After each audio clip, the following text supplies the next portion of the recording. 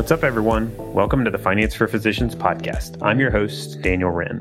Join me as we dig into what it looks like for physicians to begin using their finances as a tool to live better lives. You can learn more about our resources at financeforphysicians.co. Let's jump into today's episode.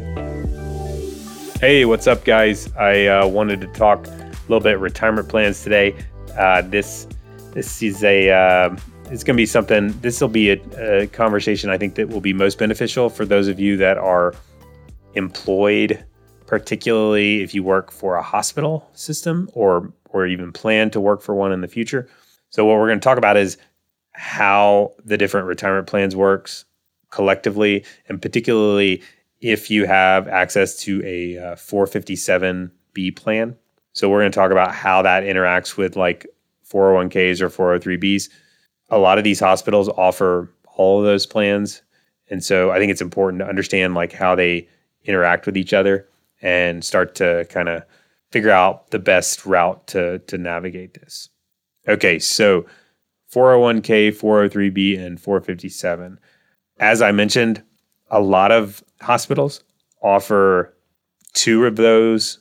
A lot of times they'll offer a 457b and a 403b, or a 457b and a 401k.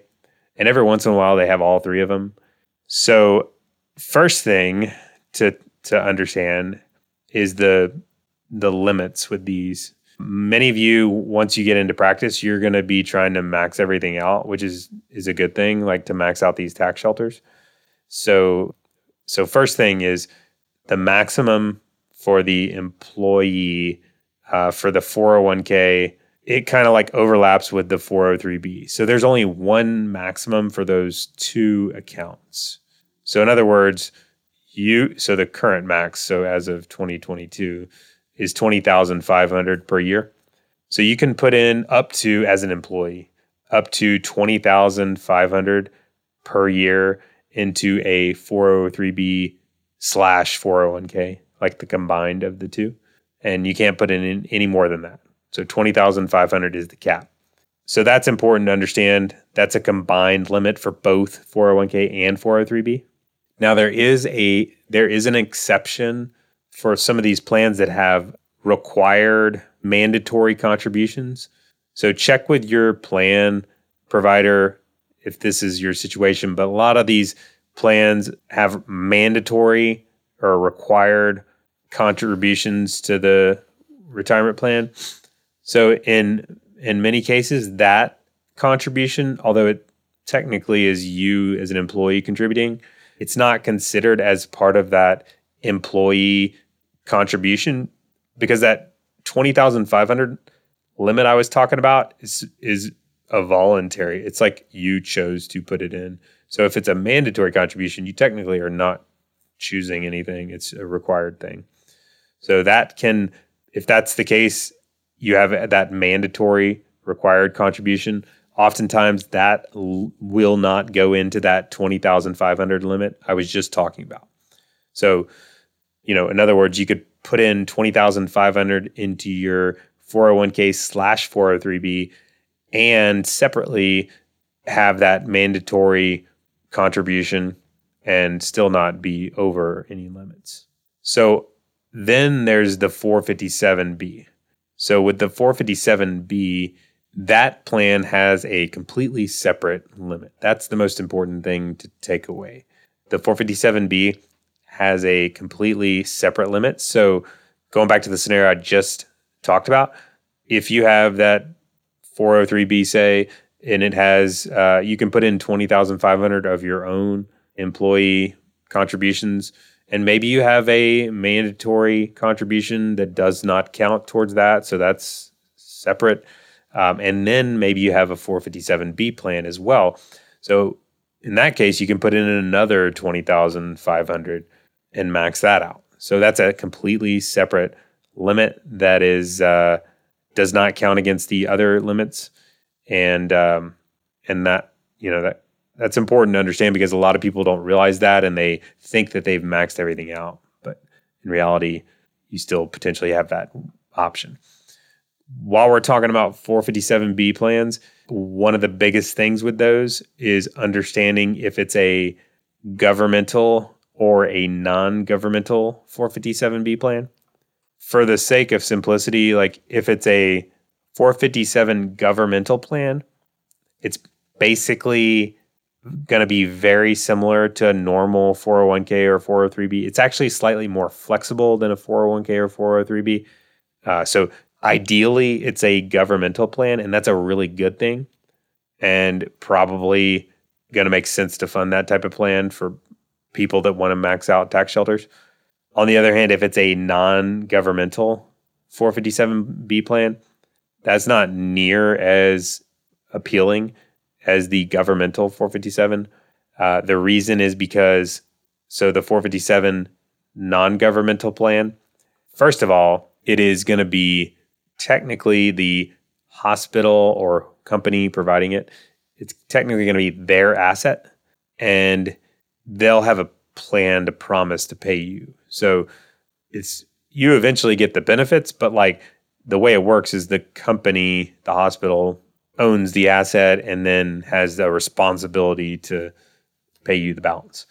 So the problem with that is if they go bankrupt or something and have creditors are trying to go after them, that balance is subject to the hospital's creditors. So in other words, you could lose all the money due to stuff your hospital did. So that's definitely not a good thing, especially if your hospital's going out of business or whatever.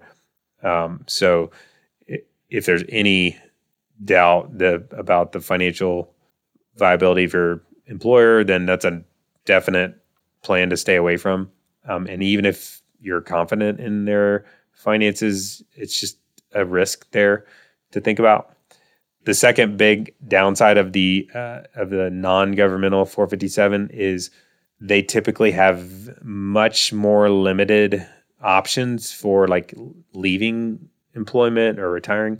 So like a 403B or 457, or I'm sorry, a 403B or 401k, if you leave work, most of the time you can roll it over to your new 401k or roll it over to an IRA or something like that. So it's pretty flexible and you can kind of preserve it and keep it growing and not be forced to take the money out. 457 non-governmental, typically you can't do that. Well, you can never roll it to an IRA, and you can never roll it into a governmental 457 plan.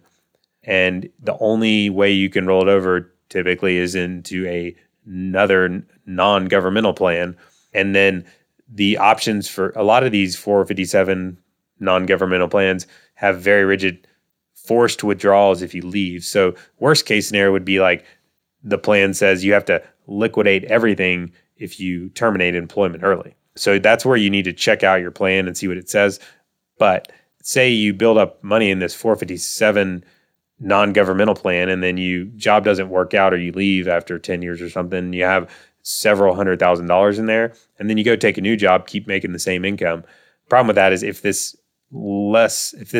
inflexible plan forces you to take all $200,000 out all at once, that's taxable income on top of what you're already making, which is like kind of like a tax bomb at the higher. It's going to be the highest tax bracket, or at your highest tax bracket. So it can create that not so great tax situation where they're forcing you to take the funds out. And so it's always less flexible, but like your plan will spell out exactly how those options work. So main things, if you have that 457 plan to look out for, are whether or not it's governmental. So it's either non-governmental or governmental, and ideally it's governmental. Governmentals are much more flexible, and they basically are very similar to a 401k or 403b, but they're slightly more flexible. Or is your plan a non-governmental, which is very inflexible? So if it's a non-governmental, big considerations are subject to your company's creditors and typically very inflexible. So if you're thinking about or are already funding that, it'd be really good to understand what those options are, especially if you are terminating employment, and kind of what that looks like. Okay, so that's all I got today. Want to do a quick episode for you guys. So we'll hopefully look forward to getting into some additional tax related topics and investing topics in the future. But if there's other areas in relation to benefits and retirement plans like this, give me a holler, let me know, and we'll definitely be happy to cover that in the future. Look forward to talking to you next time. As always, thank you so much for joining us today. If you found this valuable, please give us a review on iTunes and share with a friend. Also, check out our website at financeforphysicians.co for all sorts of additional content. See you next time. Finance for Physicians is not an investment, tax, legal, or financial advisor. All content included in this podcast is for informational purposes only and should not be considered financial, tax, or legal advice. Material presented is believed to be from reliable sources, and no representations are made by Finance for Physicians as to another party's informational accuracy or completeness. All information or ideas provided should be discussed in detail with an advisor, accountant, or legal counsel prior to implementation. If you don't have an advisor or would like a second opinion, feel free to check out our website for recommended advisors.